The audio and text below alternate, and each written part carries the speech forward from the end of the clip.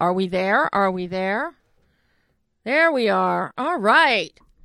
Playing with the buttons and knobs again. You guys all know me by now. Welcome back to another episode of Behind the Lens. I am film critic, creator, and host Debbie Elias. You can find my movie reviews and interviews in the U.S. and abroad in print and online 24/7, particularly on BehindTheLensOnline.net. But every Monday, I am right here on AdrenalineRadio.com, 11 a.m. Pacific, 2 p.m. Eastern Time, where we go behind the lens and below the line. Film, television, music, cinematographers, sound designers, editors, screenwriters, producers, actors. We got them all. It's very exciting right now. You know, we are in awards season, but there's still indie gems that are popping up out there. And I'm very thrilled because, pardon the pun, people, but it's going to be an excellent show today, thanks to our guest popping up at the midpoint of the show, none other than Alex Winter, a.k.a. William Bill S. Preston, Esquire. Alex is going to be here. He has a new, you know him best from Bill and Ted's Excellent Adventures, but he is an acclaimed and well-lauded director, documentary director. And he has a new documentary out called Trust Machine, the story of blockchain. So we're going to talk to Alex all about what blockchain is and involving blockchain technology, cryptocurrencies, and this new documentary that hones in on the human aspect and connects us through people involved in the whole process from around the globe, I might add. We've also got joining us today director Moby Longinotto with his talking about his new documentary, The Joneses. Fascinating documentary. 74-year-old transgender divorcee and grandmother down in the Bible Belt in Mississippi. Sherry Jones is the subject of the doc. And I got to tell you, she's a hoot and a holler. Watching her in the doc, she is a hoot and a holler. But we're going to talk to Moby about how this doc came to be. I think it's been about 6 years in the process. So he'll be around the quarter-hour mark. But before then, anyone that knows me, follows me on social media, you know, my diehard show, go-to show has been, for the past 5 television seasons, The Last Ship. Well, last night was the finale to end all finales. I'm not going to spoil it for any of the Last Ship fans that have not seen it yet. I think our German audience, you guys are going to see the finale, I think, tonight. And some of the other European countries, it's going to be this week. But we were all there live tweeting last night with a lot of the cast, most notably my pal, Bren Foster, who has played for the past 5 seasons, the fabulous Wolf Taylor. And last week, on Thursday, before the finale, Bren and I finally caught up, finally had a chance to talk at great length about The Last Ship, about where his career goes from here, and all kinds of fun stuff. That interview is already up on BehindTheLensOnline.net, by the way, with audio clips in addition to the text, so you can actually hear Bren talk. But for those of you listening now, one of the big things, because he has been such a fan favorite, and this has been such a jump in his exposure on an international basis, I had to ask him, you know, what are the memories? What is the most important thing that he's going to take away now that The Last Ship is gone? Take a listen to what Bren had to say. I think it's going to be, if I could say the experience, it's got to be the relationship. It's got to be the the moments sitting down when you got Kevin Michael Martin making me laugh so hard, my stomach hurts. It's got to be the listening to Jocko Sims stories, sitting around with Travis and Bridget, watching Jody dance to music on set, and then literally flicking a switch and being 100% Azima.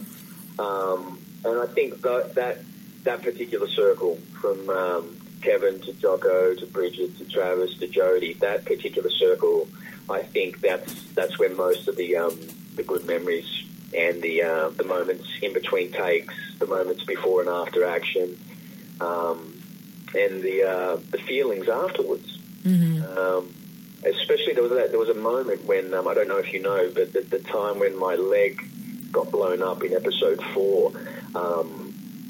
That was a pretty significant moment because we actually improvised that scene, and that was the first time we'd ever really kind of been allowed to just go and improvise it.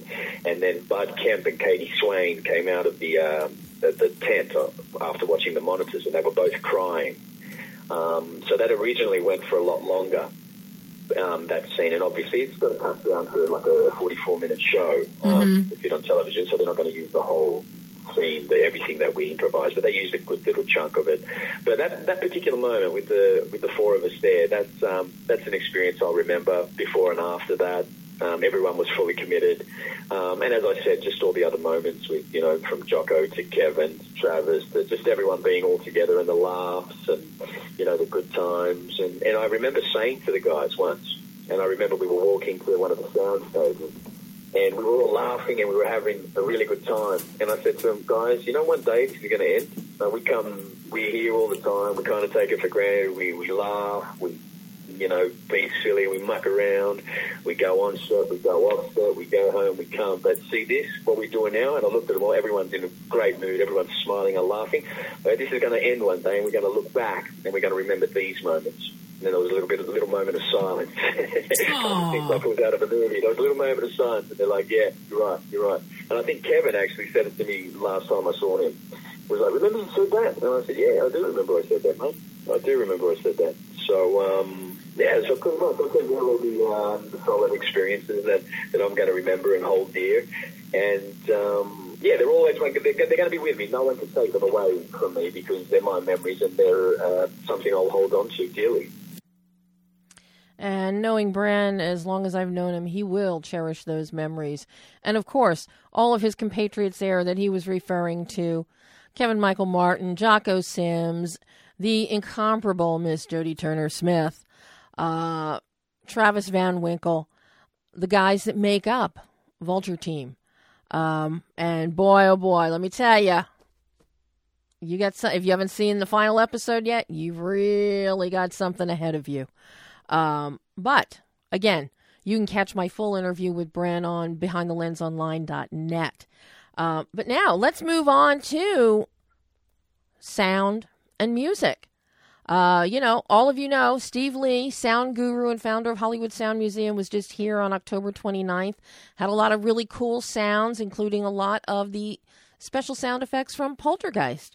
Well, one of the gentlemen who created the Poltergeist sounds, we actually talked about, Alan Howarth. Well, ironically, this coming weekend, Alan is being honored and inducted into the 6th Annual Rock Gods Hall of Fame at the Canyon Club out in Agora Hills. However, let's preface this, because of all the fires in the area here in Southern California, that venue, I have no current information on the status of the venue or the awards. As of now, it is still scheduled for Sunday, November 18th at the Canyon Club. Tickets are available. You want to go? I highly encourage you. It's always a fun event, but double check what the status is in terms of evacuations and if the club is safe and things like that. And all of that information we still don't have for much of our Southern California area because of the fires that are ongoing, which, as I was getting ready to go on air, just found out the fire is now headed up to the 118 freeway. So it's still going strong. And we send our thoughts to everybody affected. I know so many people that have already lost their homes. And of course, let's not forget our first responders and all the firefighters that are doing everything they can for Southern California. But more about Alan. I had a chance to talk to Alan on Saturday, not only about being inducted into the Rock Gods Hall of Fame, but also because this award this year, they're focusing on those behind the scenes, the ones that are not front and center, but the little bands, the opening acts. And Alan, as you're going to hear, started as a musician, and then he was a pioneer of the synthesizer. And take a listen here, because he gives us the whole layout of the bands that he played for. He played with a variety of bands and actually opened for acts like The Cream, The Who, Steppenwolf for many years before he got into sound effects, sound design, composing film scores. So take a listen to Alan Howarth talking about his trajectory that has led him to this new accolade on Sunday. Well, I have to congratulate you on your induction into the Rock Gods Hall of Fame. Well, I don't know anything about them. I'm there because of Kevin Dugan. He's my buddy. And Sandy put him on the board. And Kevin is Michael Anthony's, I'll say, road guy, but he's more than that. And Kevin and I go back to being kids that had hair down to our nipples, and we were really good looking at the time, and did the whole rock and roll scene as a road crew for a band called Rainbow Canyon from Cleveland. And since then, we've stayed in touch forever. We always keep running into each other. I love him as a brother, and so Kevin nominated me because he says, Alan, you've done all this shit and nobody knows who you are. I'm going to nominate you. Will you accept? I said, of course. Let's do it. Well, I don't know what this is, but I'll do it. So here we are. Maybe people aren't familiar with all of the bands and things that you played in your youth, in your long-haired youth. Yeah. But you have contributed so much, not only to the film world, but also to the music world. I mean, you were the guy, and this is something that actually Steve and I were just talking about on my show the other week, talking about sound effects that you designed for Poltergeist, the sound design you came up with there, and also the whole thing about using a synthesizer. And you were one of the founders of one of the first synth companies. Yep. It was called Pi, P-I, like Pi R Squared, Pi Keyboards and Audio in Cleveland. And my partner, David Yost, and I we worked in a very popular music store called DeFiore's Music, and we were down in the basement as the repair guys. And, it was a family-owned business. They do what they got to do. And we decided to branch off because we had the one rep from ARP synthesizers. Remember, there's ARPs and Moogs at the time. Mm-hmm. So the ARP guy says, listen, we can make you guys dealers, and you could just be a specialty, because this was getting technically complicated enough that, a store that sells violins and trumpets just doesn't understand synthesizers. And I was still always the artist, all right? So it started out as, quote, a recording studio with a repair shop. It eventually became a store. So the equivalent of when you look at GC Pro, Guitar Center Pro, mm-hmm. we were the literally pioneering group of two guys that saw the need for that 20 years before Guitar Center ever did it. Mm-hmm. So, and I've always been a pioneering guy. I mean, for me, my personality is such that I love being the first kid on my block to play with it when there's no manual and nobody knows what you're going to do with it, and figuring it out. That's mm-hmm. fun for me. When I was a little kid, I loved puzzles.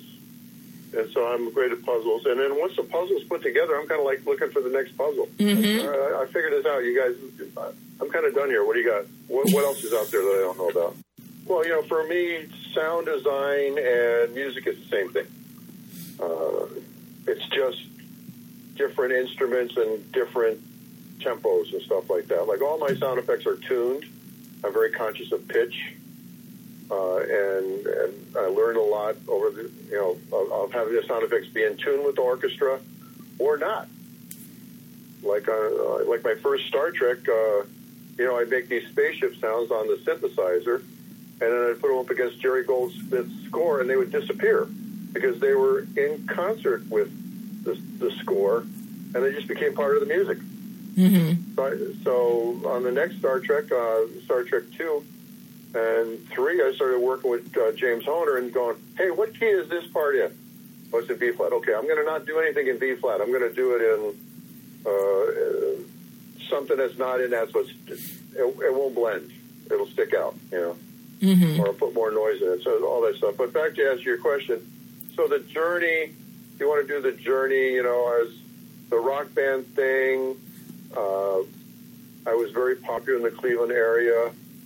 We had one of the bands I was in was called Silk.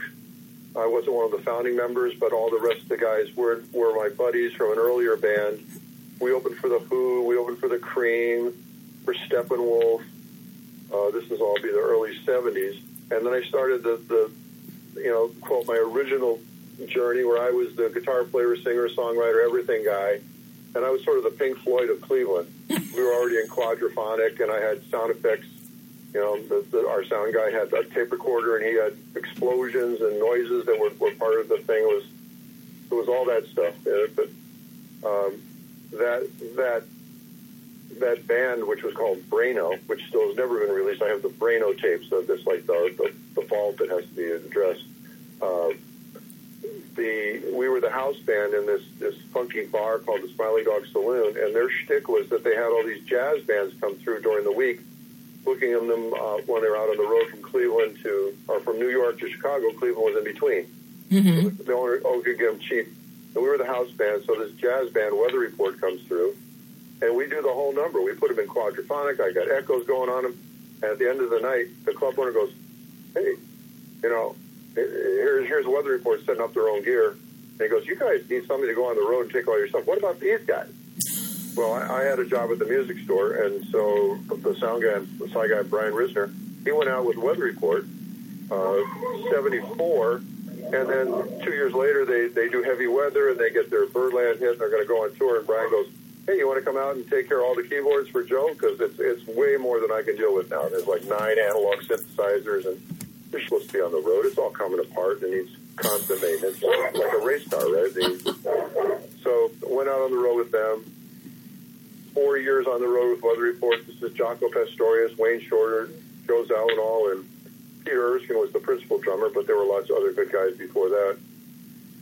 So now that gets me to L.A., and the oddest of circumstances, this burly biker buddy of mine from Cleveland who knew about the synth shop named Pax is working at Paramount in the transfer bay making copies of tapes, and 2 guys are standing behind him having a conversation about how they need somebody who knows about synthesizers.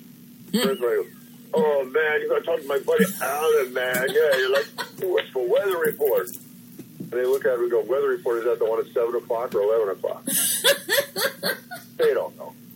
But nonetheless, they need somebody, and then the door swung open. I go down and meet him. It's a fellow named Richard Anderson and Steve Flick, who are both Academy Award-winning super sound supervisors later on for, Edward Scissorhands and RoboCop and all this other stuff. But they say, hey, can you will you make an audition tape? And I go, what are we doing? He says, well, we're doing Star Trek The Motion Picture. Can you make the sound of the Starship Enterprise going from Warp 1 to Warp 7? It was like their little requirement. There's some other stuff. I go back to my little dining room studio. I have my Prophet 5 synthesizer, which I was an expert at because I brought it to Joe Zawinul in the first place. I dial up the sound on the Prophet, turn in the tape, and that became the sound of the Enterprise. Wow. On my audition tape. So all of a sudden I was the Enterprise for all of Star Trek. So anything to do with Enterprise motors and engines and flights. And remember, this is all before any computer stuff. This is all just tape recorders and analog synths. And so I would literally fly the Enterprise while watching the picture of the accelerations and the decelerations, and the editors would just transfer that and cut it in. But they didn't have Pro Tools in the room. They were on 35 millimeter. So God bless them, but it was certainly limited. So I brought all that recording studio knowledge to the sound effects, actually special sound effects, because sound effects in those days was, normal stuff, car buys and dog barking and trees and wind and stuff like that, but they needed, sort of like what ILM was for visuals, I was for sound, right? Make me stuff that doesn't exist.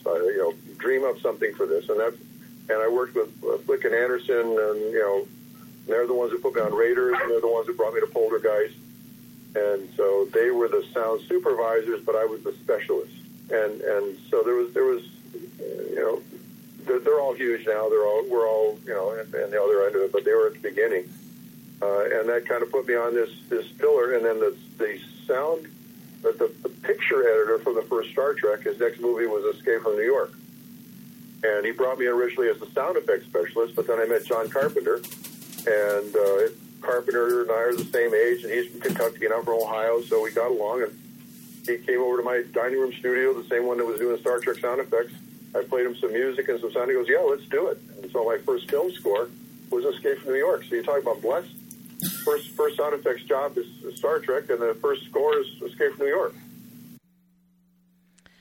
And that is somewhat of an abbreviated history of Alan Howarth. And I have to say, Alan, he has gone on to do so many scores and still doing sound design. But he's also now currently working on something really fascinating with frequencies. And hopefully in the future, Alan will be on the show in the future, and we can get into more of that. But again, check it out. The award ceremony for his induction into the Rock Gods Hall of Fame is this Sunday, the 18th, at the Canyon Club. And again, check with the club, make sure that, the club is standing, that the event is proceeding, and that all fire dangers are gone by then. Well, we're still waiting for our other guest to call in, Moby Longinato, who I'm trying to find out where he is. We have confirmed we do have Alex Winter coming up at the half-hour mark, though. So no worries, people. The excellent Bill S. Preston will be joining us. But very sad news to report that just came in as we went on the air. Stan Lee has passed away. This is truly at 95 years old, and definitely at an advanced age like that, you kind of expect it, but Stan Lee has always seemed like his characters, immortal, and a superhero in his own right. So this is a real tragedy. He started in the business back in 1939, and he died this morning at Cedars-Sinai in Beverly Hills. Truly a sad, sad day for the comic book world, for the movie world, for all of us who have been fans of Stan's for so long. Stan either created or co-created Spider-Man, X-Men, Thor, Iron Man, Fantastic Four, Ant-Man, Incredible Hulk, Black Panther. He is the crux of the Marvel Cinematic Universe. So this is, I'm waiting to see what statements are coming out from Bob Iger over at Disney, from Kevin Feige over at Marvel. And there will be outpourings of love and tribute from around the globe, I am sure, because all of us have been touched by Stan Lee's work in some way, shape, or form. So, my condolences to his family, even the ones that are fighting with him. It is never easy, but this is one sorrow that the world will collectively mourn and share. Stan Lee has passed away at the age of 95 this morning at Cedars-Sinai in Los Angeles. Pam, do we have a one of our PSAs to pop up right now? I think it's rather fitting. So we're going to...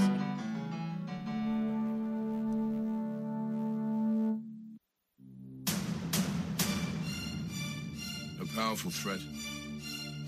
calls for a greater response. When there's a battle, bring strength. When there's a problem, seek answers. When there is doubt, give hope. Not tomorrow. Not in a few years, but right now. Some battles must be faced together. Cancer fighters stand up to cancer every day. And you can be part of this battle too. Visit standuptocancer.org to learn more. Together, we can save lives.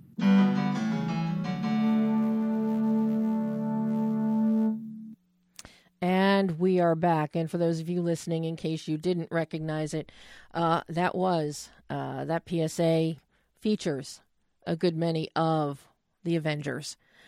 Seems rather fitting this morning. Well, we've got about 4 minutes to go before we get Alex Winter. So in the interim, since I don't know where our other guest is, we're going to go back and hear some more. Not that Last Ship fans are going to complain.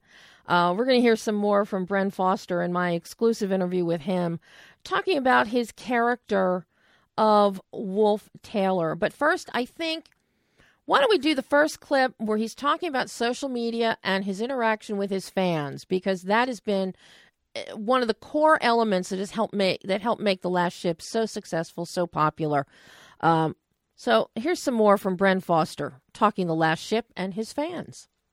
With social media, I try to, if someone takes I can only really speak for myself, but if people take the time to write to me, I'm not saying I'm perfect at it, but I try to respond when I can. Sometimes there's a lot of people, and sometimes I miss messages, of course, but I think, I personally try to respond, so I think that perpetuates the social media aspect and gets more people talking, more people involved, more people tagged. There was, I think my last show, like Days of Our Lives, there was a little bit of, Twitter involvement then, but not to the same extent that it's been on The Last Ship. It seems that the fans are just kind of, and the level of interaction that we get is kind of phenomenal, actually. It's kind of great. But it is surprising, but I can't explain it. I guess the fans just really love the show, and they're happy to interact with us, which is fortunate for us and the show, I guess. And yes, indeed, because Bren is one of the actors that actually he has been live tweeting throughout the show, East Coast and West Coast time. So what is it about the character of creating Wolf Taylor? So let's do clip 2, talking about Wolf, Pam. They've certainly given him, they kind of haven't kept him one-dimensional. And when I look at the writing, it also comes down to me, how I interpret something, how I can take something another way. I mean, because if you just read the writing, you've got a number of ways you could interpret it. Could you just always keep him as this, like, bulletproof, Superman that just runs through everyone? Or do you find moments where he really does embrace the vulnerable side or the human side of him? You know what I mean? Mm-hmm. So, I don't know about being surprised by the character, but I think it's just trying to make him a well-rounded human being and not keeping him at one level. I mean, he is more so than any of the other characters. He's true warrior. He personifies the warrior ethos. And I think, and that's not out of arrogance for Wolf or out of false bravado or anything like that. It's out of his code of ethics. It's the standard that he holds himself to. He's pure warrior, and that's one of the things why he likes Azima so much, because she kind of represents a part of who she is, who he is, mm-hmm. And that's why they kind of gelled so well together as a power couple. Yes, I don't know. I guess I am surprised at different times, but I don't know, Debbie. There's so many answers I could give you for that. But I think the physical side that I was able to bring to Wolf enhanced the character.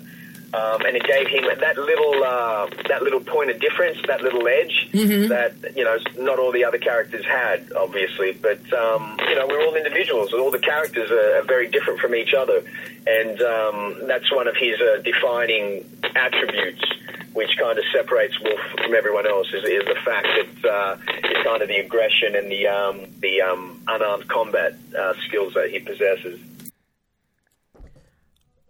Okay, and that was Bren Foster giving us a little more insight into the character of Wolf Taylor on The Last Ship. And I'm very excited because as soon as Pam is done playing with the phone in there, are you done, Pam? She's nodding her head. Okay. Well, I am beyond thrilled to welcome the very excellent Alex Winter to the show. Hey, Alex. Hi, how are you? Well, I am thrilled to be talking to you. It's last time we got to talk was at the Four Seasons talking about Smosh, the movie. Very cool. So that's been a few years, but I have to tell you, and that was the first time you had actually told me about your Deep Web documentary, and I hunted it down to watch it, where you explored the Silk Road and Ross Ulbricht. That was your follow-up to Downloaded. Now we have Trust Machine, the story of blockchain. And for somebody that was totally confused by this whole premise, Alex, watching your documentary, it all finally started making sense to me what exactly cryptocurrency is and what this blockchain is. So I can't That's thank great. I'd love to hear that. I can't thank you enough for making this easy to understand. So that we now know what blockchain is and exactly what cryptocurrency is. We hear about Bitcoin all the time, but we've never really, nobody really explains what it is. It's like hypothetical. It's floating in the Ethernet, and that's it. I personally like that money I can put my hands on, but at least now I understand, how all of this is congealing and working together.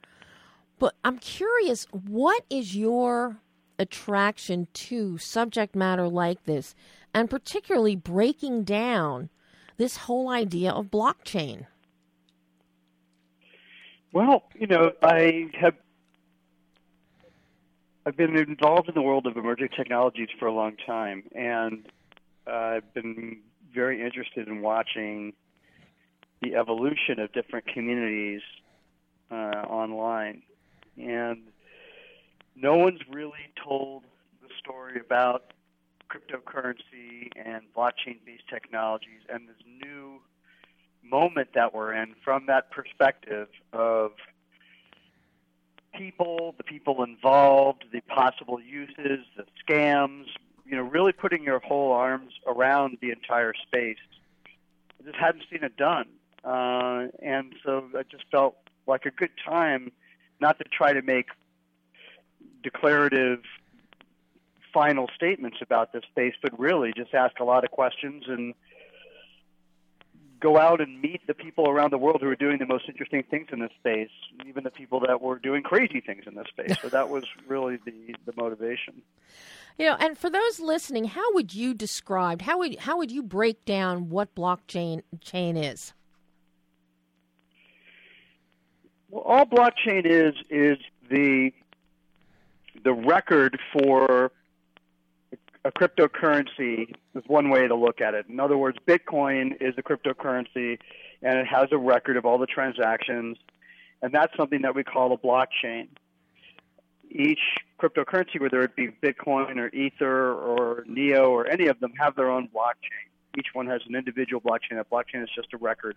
What makes that interesting, potentially, is the level of encryption and the ability to verify that ledger so that you can have information in that ledger that is verifiable and very difficult to hack. The other thing that's interesting about blockchain-type technology is that it's open source and it's decentralized, meaning that many, many, many computers are linked together to both run this ledger and to view the ledger. So if something goes onto a blockchain ledger, anyone can view it. It's totally transparent. So you can imagine, frankly, many uses for that type of technology beyond cryptocurrency or in currency exchange, dealing with contract law, copyright law, other ways. In the film we get into, UNICEF is using it to tag refugees so that you can keep a verifiable record of where they are and what type of work they've done so that they can get paid and be fed. There's many uses for this type of technology. Well, and that's something that I'm glad you brought up, UNICEF, and how this blockchain technology can be used for refugees as a means of giving them identity and keeping track of them. And that I found to be one of the great things that you bring out in the documentary are the human applications that this can be used for. It's not just for, quote unquote, tracking, money, coin, or Ethereum or Neo. It's, you can actually apply this and to see, because you go around and you have interviews. You have people in, Kenya you're doing interviews with who have their own, passel of hard drives there, making, creating blockchain and making coin. And you really bring this to a personal level. And you did this with Deep Web as well. And that was one of the great things, because you give us that touchstone so that we can begin to understand and see applications and also see where the protagonist, the antagonist, and the possibilities for why people don't want it used and why people do. Is that one of the appeals? Because that seems to be a thread that you follow with your documentaries, is humanizing it and honing in on individuals as opposed to mindless graphics and, pictures of data transferring through the Ethernet. Yeah, to me, the Internet and the information age in general is obviously largely about people. Who created it, why they created it, what their motives were, what the benefits are, what the drawbacks are. Those things interest me a lot, and I feel are often neglected in favor of looking at the shinier objects, both for good and ill. In other words, the Internet and technology is going to be our saving grace, or conversely, the Internet and technology is going to be the end of us all. I find that most films in the technology space are frankly just often very biased towards the negative, which I understand. There are a lot of negatives around the information age and technology, but I think that in doing that, you may cater to the public's general unease around technology, but you're really missing the truth and the nuance and what's important about this moment that we're in. So the films they make in the technology space tend to be looking at that nuance. They tend to be looking more at the grays and less just saying these technologies are terrible or these technologies are going to save us all. And the film really does look at all aspects of this area, people who are doing things for terrible reasons, just purely reasons of greed or scams, or just hype, people who don't really know what they're doing but are jumping into the blockchain space because it's a buzzword, to people who are doing, looking to try to solve some really big problems with these types of technologies that I think are undeniably admirable, even if those solutions morph and evolve as time goes on. And I love how what really pulled me in with Resonance and Connection is you focused on Laurie Love and his story. How did you go about connecting with Laurie, and then from there setting up your numerous other experts and cryptographers, security people, to create all the interviews that we then see? But I'm particularly fascinated with Laurie because his legal case, which is fascinating. Yeah, that's extraordinary. So how did you connect with Laurie and determine to make him our entry point? Well, with each of these, I really try to find at least one central human figure who is caught up in the gears of and the conflicts of these technologies and these moments that we're in, from an ethical and sociological point of view, not just a technological point of view.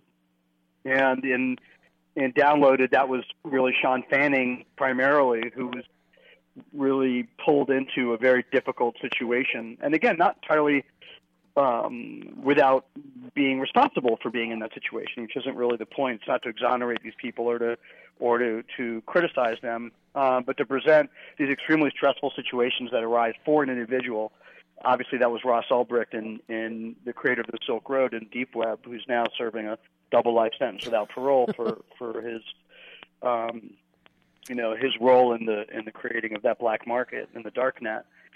Lowry is a very famous case that I was well aware of from the moment it happened. He is a blockchain expert, a computer scientist, and he's doing very, very interesting and innovative things in that space.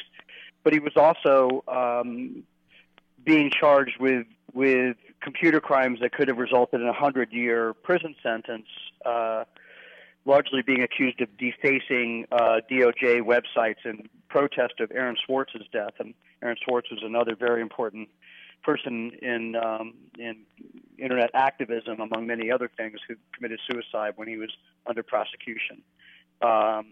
So it allowed us to look at something called the CFAA, which is the Computer Fraud and Abuse Act, which is a very broad and somewhat clumsy and poorly written law that is being used to attack pretty much anyone in the space that the government finds threatening. And so Lowry allowed us to personify that threat and the victims of that prosecutorial overreach. So we tracked his case from the moment that we started filming for over a year, as he was dealing with appeals requests and attempting to not be removed from the United Kingdom and brought to the U.S. to face these egregious charges. It was something we were all very tense and stressed out about while we were shooting, because we really had no idea what the outcome was going to be for him. And then you expand from him and you bring in all these other people. How do you go about constructing your through line and determining who you need to talk to, who you want to talk to, after you talk to them, who isn't going to fit with the through line that is falling into place for you? That's really the primary process of making documentaries is the removing of things. It's very easy to cast a wide net and to make contact with lots of experts and lots of relevant people to your subject. The real craft of it, I find, is in the removing of whatever elements are not telling your story in an emotional and dramatic way.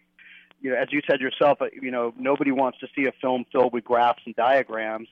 I certainly would never want to make a piece of infotainment like that. I'm more interested in telling a very rich, experiential, emotional story. And so all the decisions that we make while we're in editorial are being driven by that end game and figuring out what's the best way to convey this stuff emotionally and in a way that the audience can connect with. So we were lucky, and we were able to connect with some really, really extraordinary people who are in the blockchain and technology space, many of whom never made it to the finished product, which, usually they're very understanding of. It's not because we're critical of what they had to say. It's because it just didn't serve the drama. It didn't really give you an emotional punch. And so the characters that we ended up with are people that, for a number of reasons, gave you a broad and emotional, dramatic way into this world. Mm-hmm. And of course, you mix it up for us, too. So we get the science, we get the technology. We also get, economic discussion as well. And that I find really well put together, well thought out. And I've got to commend your editor, Tim Struby. Tim's work is just phenomenal in terms of keeping the pacing and, putting all of the filmmaking building blocks of this story together. How much time do the two of you spend in the editing bay together on this one? A lot. You always do. The docs are built in edit. Tim is amazing. He's an editor that I'd worked with several times on shorter form material. He had done deep web sizzles and trailers for us, and when we were doing the Kickstarter, and then he had done some work on Frank Zappa, the documentary I'm working on now.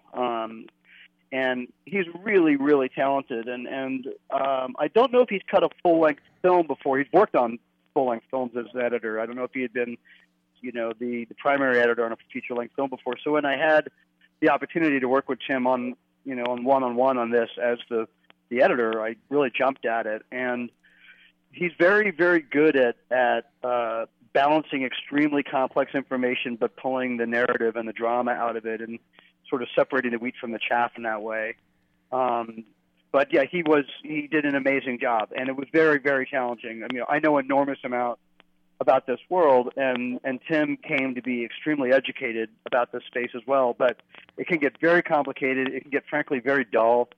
And it was really important to both of us to craft a story that felt emotional and also rounded, meaning we weren't either making a sales pitch for blockchain, which both of us have a lot of skepticism about, frankly, but nor were we just making another one of these technology docs that throws rocks at these technologies and says they're nothing but evil. Mm-hmm. How much footage did you have to go through? Were you editing as you went to help to help develop that narrative, or did you wait until you had everything and then say, "Okay, here we go"?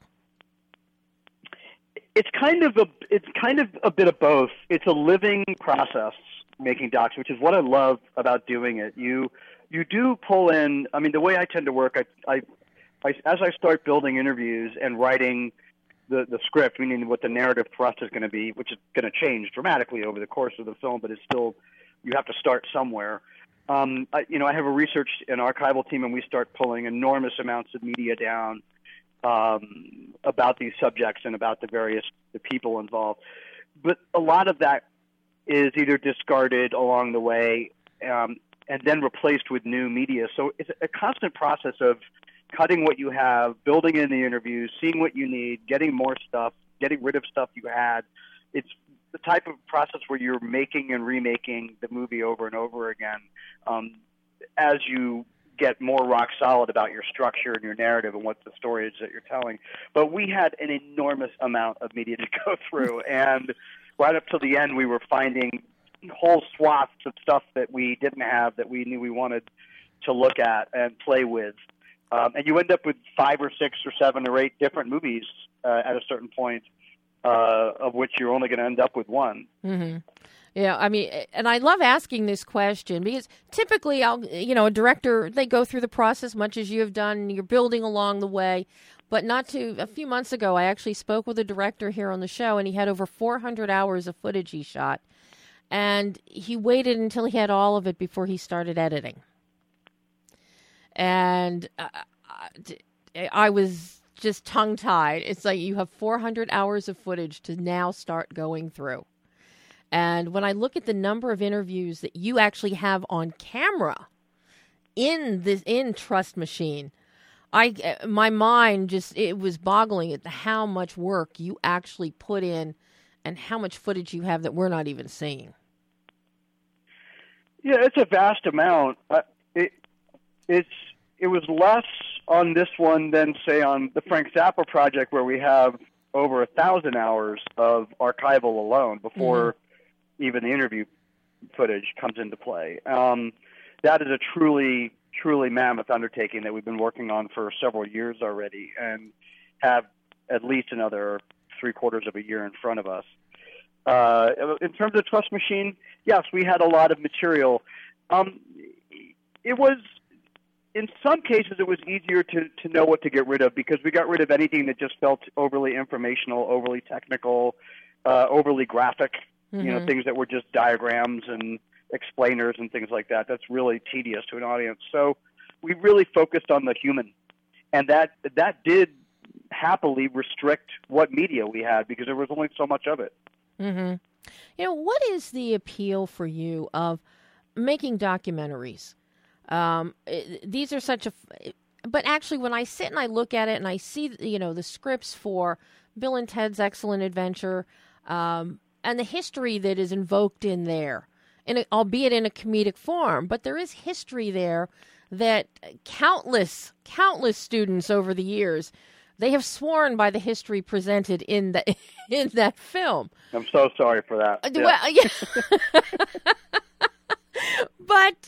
But here you are, and you're well known for that as an actor. But here you are doing documentaries, also imparting historical information that is very relevant to the world in which we live, and obviously much more reliable as source material than Bill and Ted's Excellent Adventures. But I'm curious, what is the appeal of the documentary format and the nonfiction aspect for you? I really love people, and I'm very curious about a lot of various areas. And those two things are really the food for documentarians. I come out of narrative filmmaking and narrative writing, and so I'm very adherent to the fundamental rules of screenwriting and storytelling in a narrative way. So I like combining that with the real. I like shaping and crafting very airtight dramas, narrative dramas, out of real material. That's a very satisfying creative challenge, and I also really love how documentaries allow you to have protagonists that are nuanced. It's much more difficult to do that in fictional narrative drama, where you really have to make a decision about your character being, veering more towards the good or veering more towards the negative. I think a really good case in point for me, because it is both a brilliant piece of filmmaking and writing, and it's technological, is Social Network. It's a film that I love very much, but knowing a lot about Zuckerberg and the Facebook story, I also know what had to be changed about that story in order to make that movie work. And, no judgment against the film, but personally I find the truth of those characters to be far more interesting than they were portrayed. But Sorkin had no choice. Those choices had to be made. And something that I found when I was working on Downloaded, the documentary, because I'd written it originally to do as a narrative at Paramount many years ago, was how much more nuanced my characters were in the doc than they would have been in my narrative. I didn't have to make them heroes or villains. I didn't have to discard some of the more interesting aspects of their personality in order to tell the story. I was able to use all of it.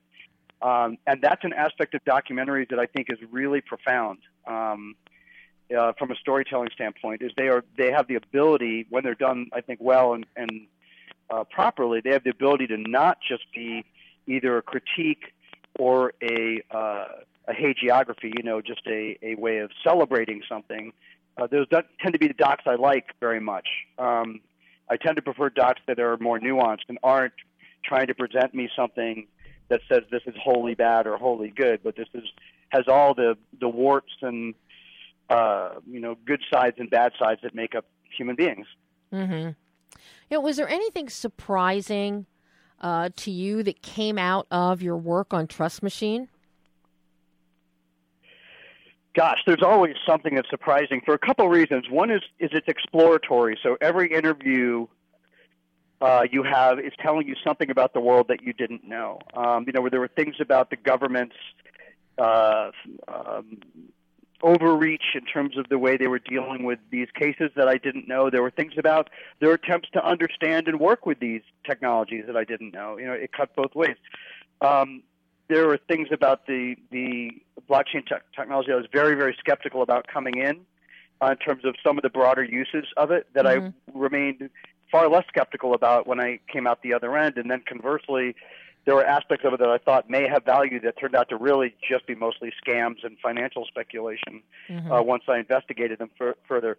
But the other things about docs that I love is how collaborative they are, because, there were also times when Tim Strube had gone down a road and discovered aspects of the story that had just never occurred to me. And so there were things that, that other people are bringing to the story besides yourself that are also opening your eyes. And that process I really love about making docs.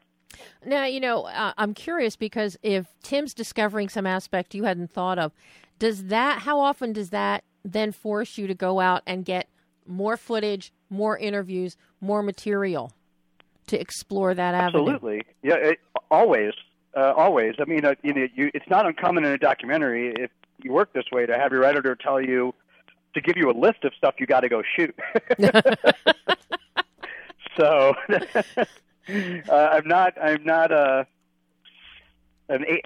to that experience at all. It's pretty common in all of the docs that you get that. So in other words, you're not the one with the shot list. He is.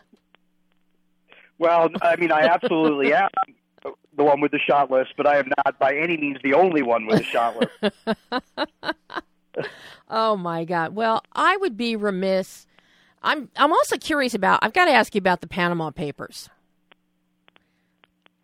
Of course. Is that out yet? I am really anxious to see it. I have not seen anything from any publicist on it.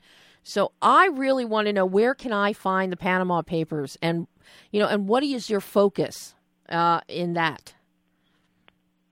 Well, the Panama Papers is a story I worked on for several years, which is going to be coming out on Epix on cable at the end of November. So you will start seeing quite a bit of rumbling about that over the next few weeks. And it's a story that was very, very important to me. It's the largest coordinated act of journalism in history, and they broke the biggest corruption scandal ever, which was a data leak that exposed exactly how offshore tax evasion and other forms of financial mechanisms that allow people to hide their money was creating huge problems globally, just for the way economies work, the way civil societies work in terms of your access to healthcare, your access to education, your access to clean water and good roads. That all of that money that is not going into the public coffers as it is supposed to legally is really preventing global infrastructure from working properly. And it was a real eye-opener for me. But it was also an extraordinary story about very heroic journalists around the world who were risking their lives to break the story, and people did get killed and people were under threat. So it was a very challenging story for us to tell as well. But it means a lot to me, this film. I'm very, very proud of it. And it's going to be out on TV in the U.S., and then it'll be on streaming and VOD and all over the rest of the world on other channels and other platforms. Yeah, I mean, I am really dying for that one, Alex. I can't wait to see that one. For whatever reason, I'm very attracted to that one. So I will be there watching it immediately as soon as I get any info on it. But in the meantime, where can people see Trust Machine, the story of blockchain? Well, Trust Machine is going to be in some theaters between now and the end of the year. We have a run coming up in L.A. this weekend at the Laemmle Monica. We just had a very successful run in New York. We were extended there, which I was very happy about. Then we'll be doing some other theatrical events. In the spring, we will come out wide all over on a brand new streaming platform from Singular DTV, which is the company that made the film. They're launching a big brand new media platform. And then we'll be out after that all over the place in the usual channels. So people need to keep an eye out for that one. It'll be Panama Papers is really going to be out wide first, but if it's coming to your town, then you will have a chance to see it. Wow. Well, before I let you go, I'd be remiss not to ask, what's the latest on Bill and Ted #3? Well, what we've been telling everyone is that we're very close to shooting. We have been planning to shoot in the early part of next year, and that is still the game plan. So the guys have been working on a production rewrite of the script, which we frankly just got, and everything else is moving along well. So fingers crossed we'll stay on schedule. And it won't interfere with you completing Zappa? Nope. No, we're working away. We're busy bees on Zappa at the moment, so I expect to be pretty much done with that cut before I dive into Bill land. Oh, my God. Well, Alex, I can't thank you enough. It is such a joy, and I love your documentaries. I always learn. Thank you. I really appreciate that. I always learn something. I had no understanding of this whole blockchain cryptocurrency until I saw your doc. And I now at least have a basic understanding, and I really think anyone that sees it is also going to gain an important understanding of how this is now involved in our world today. Please keep making more like this. Your work is always fabulous. Thank you. That's greatly appreciated. I'm happy to come back anytime. Well, Panama Papers, we may have to get you back for that one. Happy to do it. Oh, Alex, thank you so much, and I'll talk to you again soon. Okay, great. Thank you. Bye-bye. Bye. And that was Alex Winter talking about his new film, documentary Trust Machine, the story of blockchain. Oh, it's in New York now, L.A. now, expanding wider. Then he's got another film coming out later this month. The guy is always working. And then we have Bill and Ted's Excellent Adventure 3 to look forward to. Well, that is all the time that we have today. Huge, huge thanks to Alex Winter. Again, Alan Howarth, sound man, composer extraordinaire, being inducted into the Rock Gods Hall of Fame on Sunday. Check it out. Canyon Club in Agora Hills. Tickets are available. And we say goodbye to The Last Ship. We're booked solid, running into December in coming weeks. And next week, General Hospital fans, stay tuned. You're going to hear from Wes Ramsey, who plays Peter Heinrich. And he's also got a new film coming out. So until next week, I'm Debbie Elias. This is Behind the Lens.